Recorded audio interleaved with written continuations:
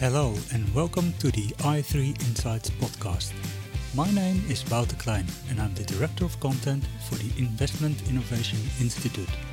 As you probably know, we love our disclaimers in this industry, so here's ours. The following recording is for educational purposes only.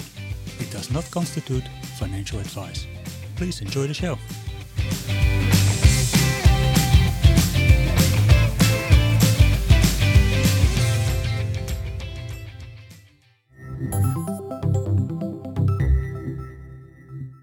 All right, Jeff Warren, welcome to the i3 podcast. Thanks, Wouter. You're probably one of the few academics that I know whose work has a more practical application to the investment industry and practitioners.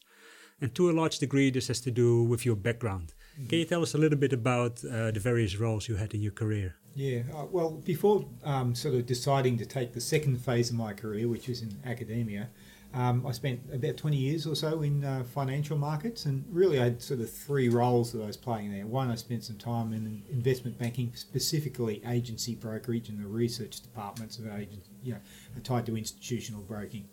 And there I did roles from being a stock analyst to an economist to a strategist and also a bit of time as head of research. I also spent some time with AMP Investments, as it was called in those days, as an equity portfolio manager, focusing on Australian equities with a long-term focus. And the third part of my career was with Russell Investments, where I was the Director of Capital Markets Research in Australia, and that was attached to the asset consulting function within Russell. Yeah, so you actually have really managed money. Do you think that gives you a different perspective on some of the academic discussions that are going on? Oh, absolutely, yes, without a doubt.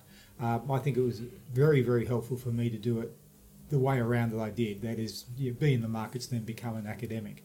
It didn't help me become a better academic, but it helped make my research more relevant, and I think that's quite important. Yeah. So what made you switch to academia? I like to think of it, I wanted to make a bit of a difference. So it wasn't just about earning a large salary, because I certainly took a big drop in salary to become an academic. It was more about doing something a bit more meaningful. And I've always had my eye on teaching. I like, teaching people, bringing through younger people and helping them out. And that was an opportunity to do that.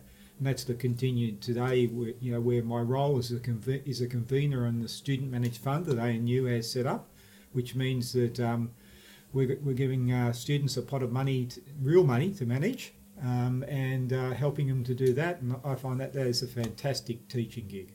Yeah. So how is that going? Are they having any success? Well, it's only just early days, and they've just made a couple of stock investments at this stage, but they've largely been in the in building their investment process, and actually I think they're learning quite a bit from it. And we don't measure performance quarterly or even yearly. They're evaluated on how well they build the legacy towards creating a better fund for the long run. Yeah. So is the focus more on asset allocation? It does both asset allocation and active Australian equity selection. So the portfolio is divided in two, and the equities team has a concentrated stock picking portfolio with a very, very long-term focus, and the asset allocation team has the other half of the portfolio and can use ETFs to swing the asset allocation in the fund. And we also have a risk and compliance team, a CIO, a relationship team, which is like the business development manager equivalent. So we're set up like a small funds management organisation, and it's running endowment money. So it thinks like an asset owner and thinks like an endowment fund. Yeah, so you're really preparing them for a career in the funds management industry, so they don't actually have to learn on the spot when they get a job, but they can immediately get up to speed. Absolutely. Yeah. And we're also teaching them more than just how to pick a stock that you want to buy. We're teaching them how to manage portfolios and everything that goes with it. That actually might tie nicely into some of the research that you've done. One of the research papers focused on long-term investing. It was a topic that you've done together with the Brandeis Institute. What is long-term investing? Is it simply that you buy and hold forever, or what is really the long-term there? Is it about holding periods? No, not necessarily. I argued in that work, and by the way, the Brandeis paper was part of a continuum of research that I did in that area, and it originally came from a collaboration with the Future Fund when I was at the Centre for International Finance and Regulation, and the Brandeis paper is a follow-on from that stream of research, and what we're arguing in the initial piece was it's really a mindset more than anything else. And the mindset has to be fixed on maximising your long-term outcome, not trying to beat the market in the short run. And I think that's the way to look at it, because what that means is it's not necessarily a buy and hold thing. Because you're a long-term investor doesn't mean you sit there and you hold something for the long term. What you do is always reevaluate in terms of how it meets your long-term objectives. Now, one of the best examples of this is something that came out from a character that some people know of called Jack Gray, who's currently at Brookvine. And he said he faced this situation himself, I think when he was at Sun Super. And that is, they had bought something that they thought was cheap and it went up massively in value, like it could have tripled. And he wanted to sell it.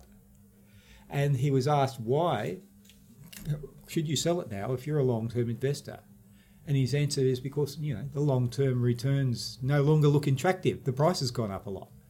Now, there's nothing inconsistent with a long-term investor making that sale, in my opinion. It just means that, the investment you have doesn't suit your long-term objectives anymore. So it's more the mindset that decision was made through the frame of what it means for the long term, rather than just the view that we're long-term investors, we must hold forever. Yeah. And actually, I think Jack was earlier on our podcast as well. So talked a little bit about that. So it's more a mindset. But what are sort of the key characteristics of a long-term investor? Because I looked at the paper and some of the attributes almost seemed more leaning towards behavioral finance rather than a set investment strategy. It is to some extent behavioural. That's definitely a player. It's hard to sort of focus on the long term, and you always get distracted by the short term. So that's there. But I actually think the bigger issue is the agency problem. And this is an idea that came from David Neal, the managing director of the Future Fund. And I remember when we first sat down to talk about the project, David was in the meeting and he said, I think long-term investing is an agency problem. And it took a while for that to sink in.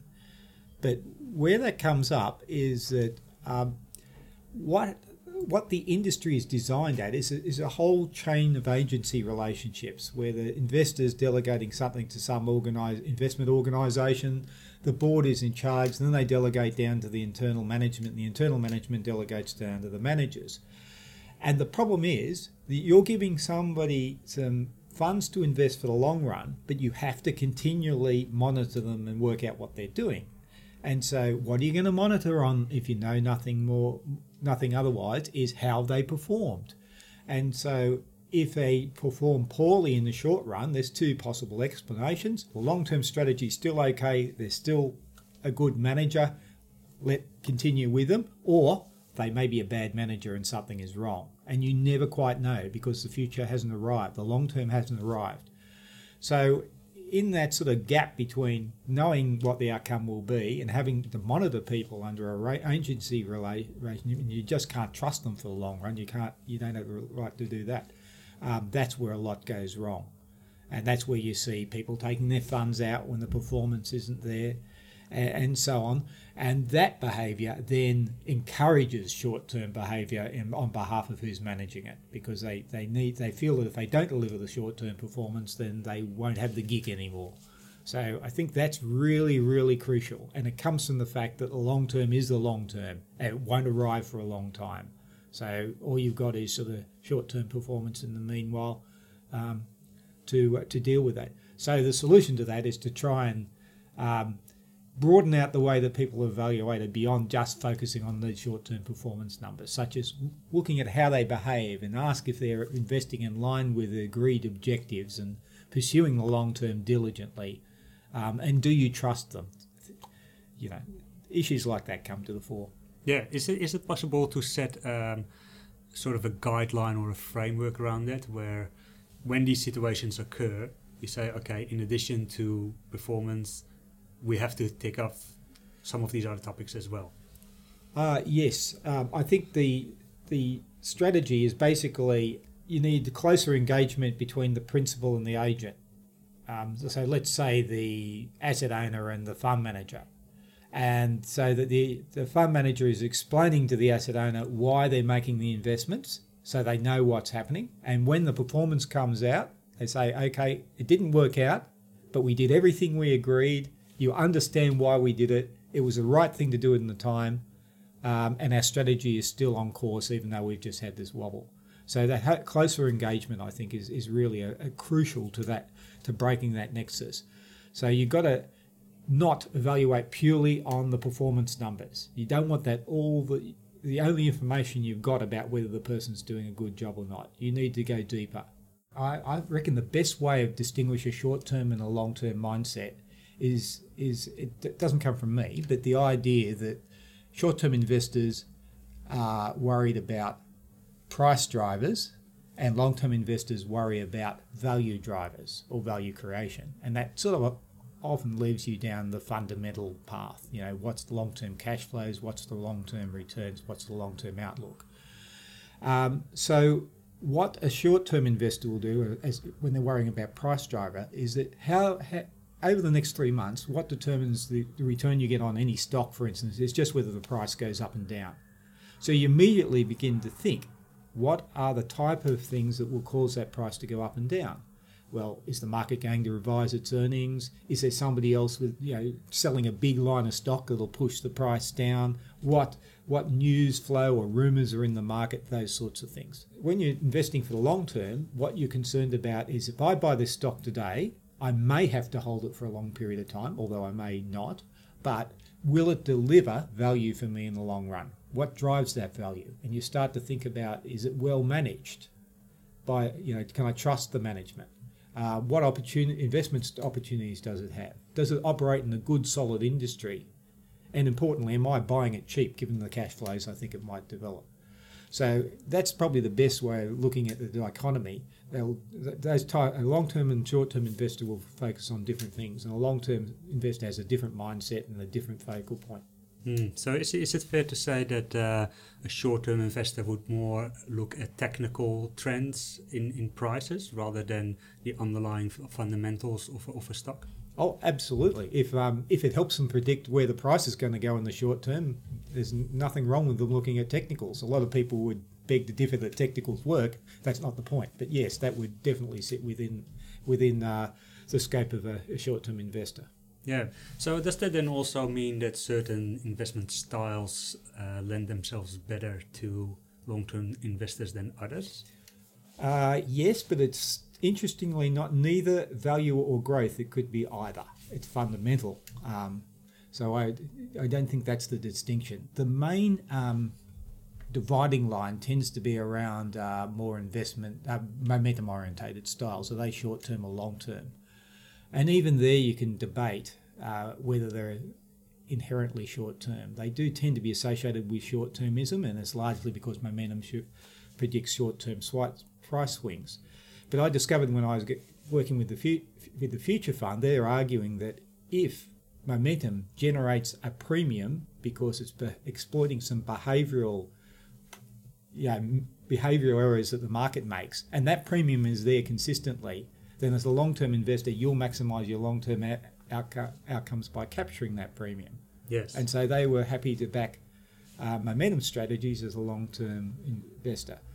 So I think it's right to say that some styles are more inherently long-term than short-term, but I'd be reluctant to actually lump this into a style bucket dimension, is what I'm really trying to say. Yeah, it's not as black and white that you can say value is long-term and momentum is short-term. No, not as black and white as that. So another topic that you looked at is probably could be related to long-term investment, and that is bringing some of the asset management functions in-house, a trend that we've seen here in Australia with a number of the large funds. But when you originally looked at the issue, you were a little bit skeptical of that movement of bringing asset management in-house. Why was that? Well, as an academic, I don't like to think I was skeptical at all. I like to think I was totally balanced and open-minded before I did the research. And were you? I like to think so. But the point was, I suppose, and you're getting to here, is when I came out the other end, I'd sort of leaned towards the view that in-house management was a good thing. But let me explain why, and let me highly conditional that statement. What we discovered, because this project, by the way, stepping back, was interview-based. So we went and spoke to 20 people around the industry and got their views on in-house management. And not surprisingly, funds that were doing it were quite positive on it, and there were some skeptics, and they were largely sitting around the fringes. But what you discovered when you spoke to the funds, that they were doing it in a very thoughtful manner. You didn't get the sense that it was driven by hubris at all. And there's also a number of checks that ensure that they weren't just going to sort of go out and bet the farm thinking they could do something that they couldn't do. They're also, in many instances, need to justify what they're doing to the board. And the boards were sceptical, and they were asking them to justify the position they're taking and so on. So I think there was a natural check there. The other check in this system is that it's being done by people who are reasonably experienced, in the sense that, it's not just super funds who don't know what they're doing. They're employing people who have investment experience, often have been fund managers themselves in the space. So they're not ignorant people doing this. And I'd say one third thing I'd put in there is that, and this was the argument that I hadn't thought of before we went in, was that it's being done in little discrete pots. So there's this impression that big in-house management is one big bag thing, and when you do it, you're relying on everything in-house. But the funds are all doing it in different spaces. Like somebody might be doing private equity co-investment, somebody might be doing it in their equity funds, some could be doing it in an active strategy in the equity funds, some could be doing it as some sort of core strategy. And you realise that each of these little pots was actually somewhat independent. And as one of the larger fund managers put it to me, is for this to blow up the fund, it's got to go wrong in each of those little pots. And even then, in the equity proportion, they're not managing the entire equity portfolio in-house. They're managing a portion of it in conjunction with external managers. So when you sort of look at that, you say, well, where's the fund going to blow up from in-house management? Now, I said I'm going to caveat that, and I'll move on to that. I suspect that it's cautious at this stage, but I wouldn't rule it getting out of hand at some point. And one of the very large asset owners or super funds we spoke to said that when we first did this, the board was extremely sceptical and we had to justify them to them. Now I'm finding the board is pushing me to do more, and that makes me uncomfortable. So it's like that when you get comfortable and you think it's going to be successful and you see other people are getting successful, I think if you go into that stage, then you've got to start worrying, because people will start doing things they shouldn't be doing. And that was one of the questions I put to you is, that the original phase, we've come quite a long way, and some of the funds I know manage almost a quarter of their assets in-house, which is a fairly large chunk, and are planning to expand that further as well.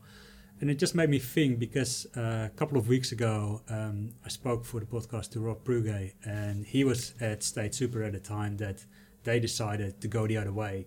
They had an internal model, and they decided to go external. And partly that was driven by, at the time, there was Nick Leeson who blew up the Barings Bank. And to a degree, it only needs one person to cause a major catastrophe. And the other thing there was that they said, well, we feel that we're doubling up on risk because we have the agency risk internal as well. Do you become more worried about some of the downsides of in-house management? Well, the points that Rob Pruge has made, I think, are valid. You need to take that into account. And I think this is all a matter of scale and scope that you're pursuing. Actually, I mentioned I used to be a broker, and State Super, as it was in those days, used to be one of my clients, and that was a 100% internally managed equity portfolio that then became Axiom, which was employed as a manager in a multi-manager structure, and then they ultimately hived it off to Deutsche Bank. So that's the history of that one. So you could readily argue that in the early stage that was too much. If it's part of a multi-manager structure, that's fine. But I also think, how are you doing it? If you try to manage a large equity fund, 100% active internally, you run into a whole lot of problems. You're totally beholden to your agency problems with that manager you have internally, and everything that goes with the fact that you own them internally. You're relying on them. It's active. It'll have capacity problems. I think that sounds like a recipe for disaster. 100% internally factor-based portfolio, core portfolio, that might be okay. But a multi-manager structure has a little bit more stability to it, I think. And you also have a benchmark for your internal manager, and that's the external manager. Yeah, absolutely. Part of this drive to in-house management is because the funds are getting larger and larger. Yeah. It's no secret that there's also a regulatory push behind funds becoming larger and merging. And we were thinking about some of the other research you have done into capacity. Scale is not great for all asset classes. It might be great for direct investments, infrastructure, but equities might be more problematic. How do you look at that issue? I think that is definitely the case. And another one of the projects that I did when I was at CIFA was around capacity, and there was 3 papers here. And I'm going to talk about the second of those 3, which is around capacity management for asset owners. And it basically argued that capacity may differ across the different asset classes, and hence, depending on your size, you would tailor the way you invest to your size and your ability to exploit capacity or where capacity hurts you. So a small manager, a small fund, could go into, small cap equities, take concentrated strategies and so on, where capacity is not such an issue for them because of their small size. But it's very hard for them to go into unlisted property and unlisted infrastructure, for instance. They're just not a player, and nobody will want to partner with them probably. As you get larger, you change the way you invest. The type of you start to really feel capacity constraints in equity markets. You might not even bother with small cap equities. They don't move the dial for you. How you invest in large cap equities may change towards something that's a little bit more benchmark-like, with a little bit of alpha added into it, and then you start to concentrate on the unlisted markets where scale is actually beneficial. And I think that's an overarching way to look at it. It's a horses for courses issue, and there's advantages in being big and there's advantages in being small. You just have to work out which they are and then try to invest along the lines of your competitive advantage. Yeah. In the issue of capacity, we talked a little bit earlier about different styles and how they related to long-term investing. But styles do have also a significant impact on the capacity of a fund manager. Yeah. Can you tell us a little bit about that? Yes, this was really quite the interesting part of our third paper in particular, when we tried to delve into the modelling of capacity and how you worked out what the capacity is, particularly for an equity fund. And this is one of the rare instances where you do the research and stuff comes out that looks really interesting. You go, wow, I didn't expect that. And it was about how capacity emerged when you looked at different styles. And we were investigating a quant-based momentum strategy and a value fund, which is Investors Mutual Limited. They gave us their data to look at what it was. How they were, to help estimate their capacity and just help the project along. And what we realised is that most people looked at capacity through the trading lens. How quickly could you trade? how effectively can you trade? And as you get larger, you can't trade so effectively, so you must hit capacity. And what we worked out is that was just far too simplistic. There's lots of drivers, and they're intimately related to style, is just the question you're asking. One of the key players is what's the time profile of your alpha.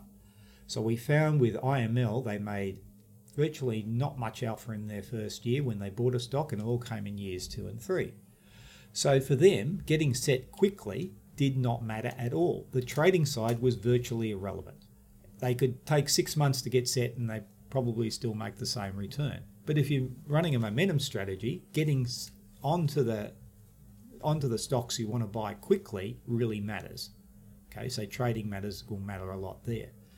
Another thing we found was where's the source of your alpha? If you're making your alpha in small caps, you're going to have less capacity than if you're making your alpha in large caps.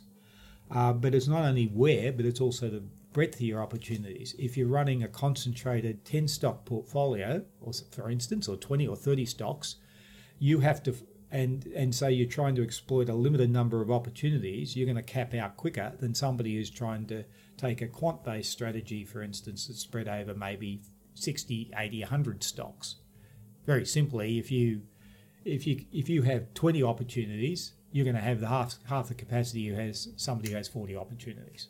So these sort of things are intimately connected with the way that the investor invests, and hence capacity is very closely related to investment process, I think. And just trying to see it through the lens of trading, I think, is far too narrow. Yes, and I thought one of the interesting findings as well that you have mentioned is that the capacity should probably be less seen as a hard limit, and you start seeing dilution of the earlier returns much quicker than probably people are expecting, and where they would set their limits. Yes, I think I know what you're leading at here, and so it did say some interesting stuff came out of this research. So the way we set up our model to incorporate all these different influences, we say, all right, we set up a model and then we keep on running it until we can't invest any more dollars that generates an alpha over a certain level, let's say 2%. And when I ran the model, lo and behold, it said we can't invest any more beyond sort of so many $1 billion if you want. But yet I looked at average alpha and it was 4 or 5%. Much higher, but isn't my hurdle too? And what I realized was, hey, this is the difference between marginal and average alpha. And the model was saying, at the margin, we can't put any more dollars into this strategy and generate the return we require. But what we've already got invested happens to be earning 4 or 5% alpha. And so what I realised is that the industry, in a sense, by saying, okay, keep on investing until alpha is 0 or maybe some level, let's say 2%, is giving license to managers to keep on investing even though that marginal dollar is not earning any decent alpha. And so it does imply that capacity is actually a bit lower than the headline alpha number would suggest in the headline analysis. And we call that a sort of effective capacity at that point. That's when you get it. Now, what happens if you exceed that? It doesn't mean that you necessarily start generating negative alpha, but what it does mean if you exceed that level is you're paying active fees for something that's just adding in benchmark performance. And I think it's really, it's a really interesting way of looking at it. And I think it's somewhat at odds with the way the industry has looked at it so far.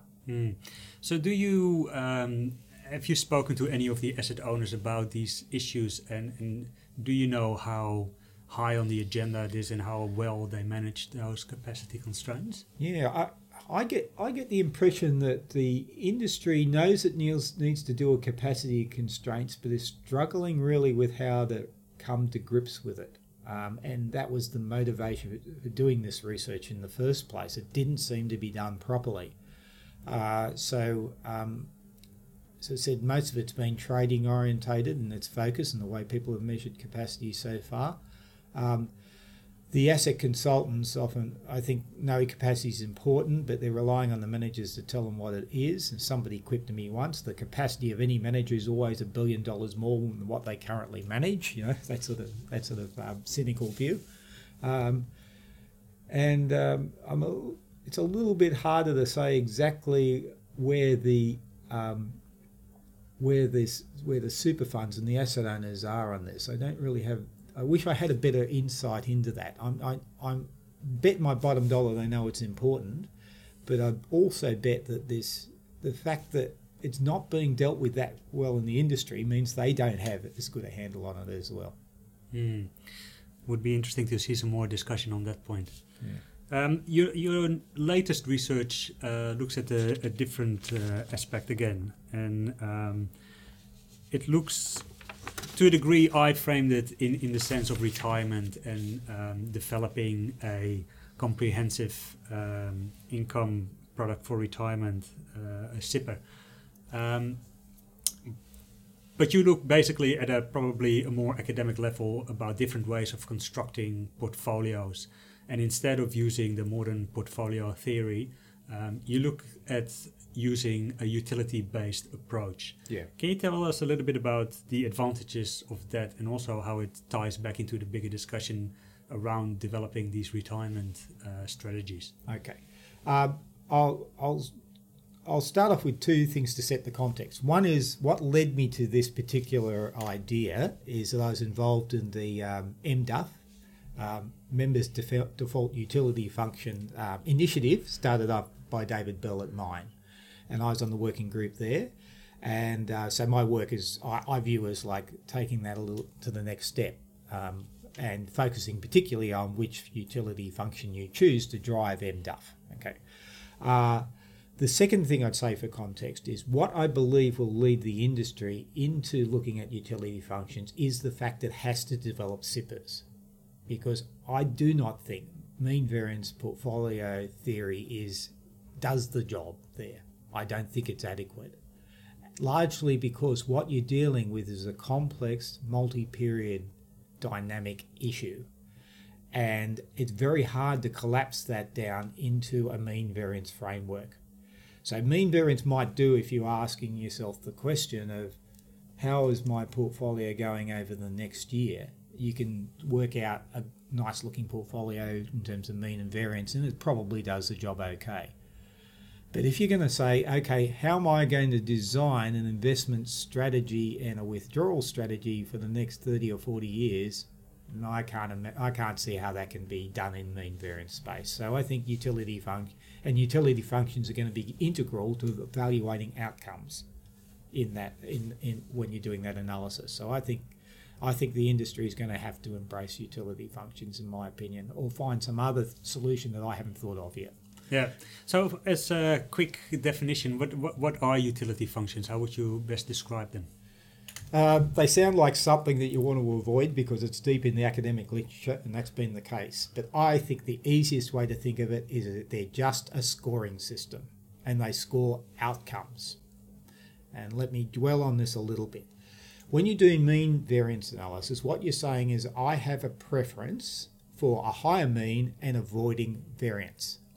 So what you're not doing is evaluating outcomes. You're evaluating some measure that reflects the underlying outcomes. What a utility function does is says, let's look at all the outcomes and put a score on each one and then add them up. So you can do a simulation, for instance, and get a distribution of outcomes. You can put a score on every part of that simulated distribution and add them up to say, what score do I get? And then you're basically trying to pick the one with the best score. So it's basically a scoring mechanism. And if you sort of just reduce it to say this is just a way of scoring a range of outcomes, it's the sort of technical fear might start to dissipate a little bit, I think, if you look at it through that prism. Yeah, and I think one of the big advantages of using this approach is that you can customize it easier to individual circumstances where you can dial up one particular score or dial them down. And that is particularly relevant for the retirement space where people will have different circumstances, different account balances. And so it made me think, why hasn't this been used more widely? What is sort of stopping the uptake of this? Well, I think the first thing is that this is not what is taught in universities. Everybody is familiar with mean variance analysis. If you go and do a finance course, that's the first thing you're taught. Modern portfolio theory, CAPM, the rest of it's all in that space. So that's what people grow up with, that's what they're familiar with. Secondly, the industry has a lot of infrastructure built around mean variance analysis. The Financial Analyst Journal or the Journal of Portfolio Management, are full of it, okay? People have committed themselves to it. A lot of what I'm discovering and talking about this, and I get the sense that a lot of asset owners out there have built their portfolio analysis structure around it, and they're not going to throw it overnight just because some academic puts their hands up and say, hey, why do you use utility? So it's a legacy issue. The third thing is that utility functions have they not only look like they're hard to implement, but people charge them with being too hard to characterise. So that I've said, how are you going to choose a utility function? Is probably the main response I've got. I don't think it's as hard as it looks, but I think that's sort of like that's something that's turning people off, is the fact that you have to go and then subjectively choose the utility function. Yeah, because I think the original work looked basically at one utility function, and your research is looking at 4, if I'm correct. And I was talking to an investor last week, and I mentioned that you were working on this. And when I mentioned, this incorporates 4 utility functions, they almost were startled. That's way too complicated. Yeah, I think it was 3 utility functions and 4 examples. Right. Okay. But that's generally it. But yeah. But I think that sort of looks all right. They're scared of it being overcomplicated because you're asked to do 4 things. It misses the point of what I'm saying here, and that is you're not trying to sort of say this is the right utility function and just impose it on the analysis. And then this is why I say I'm trying to develop MDUF, because it chose a particular utility function. In fact, that's what the working group was about. Which one should we use at this stage? But I think you need to turn the problem on its head. You should say, all right, let's understand that investor, understand their needs, understand their preferences. Now let's go and find a utility function that represents what they want, what their preferences are over outcomes. So the sort of thing you're doing is saying, okay, is this person concerned about the size of their balance in their superannuation fund, or are they concerned about generating a target income? And I would use one utility function if it was the former and another utility function if it's the latter. All right, let's say they're worried about target income. Next question is, how much pain do they feel if they're below their target? Is that a life-ending event for them, or does it leave them destitute, or have they got tolerance for that? So you might design the utility function accordingly. How much preference do they have for being above their target? Do they give that much credit, or do they just want to reach the target and they're happy with that? Do we shove a bequest motive on the end of that stream? You have to ask whether that's relevant. But what you do is you get to tease out what is the preference over these outcomes that this person or this institution has, because I think they can be applied to institutions or organisations, and then try to embody their objectives and preferences within a function that can be used to score those range of outcomes. That's the way to look at it. So it's turning it around. It's not saying get something out of literature and plug it in. It's saying go and design it. Yeah, and you said it's applicable to institutions as well. And I was thinking about the issue of risk appetite. And to a degree, I think it's almost more applicable to institutions, because institutions deal with certain constraints, certain time frames. While when you come back to individuals and you ask them, what's your risk appetite? They probably have no idea. They just don't like to lose money. So I think it's harder to say this person is really risk-seeking and this person is really conservative, because it probably depends much more in which stage of life they are. How does that come back into the model, the risk appetite? I'd like to think of it as implicit rather than explicit. So can I just go back to contrast with how risk appetite might be used if you were doing mean variance? You'd basically say, here's mean, here's variance. What number do we put in front of the variance to penalise variance? Okay, that's your risk aversion.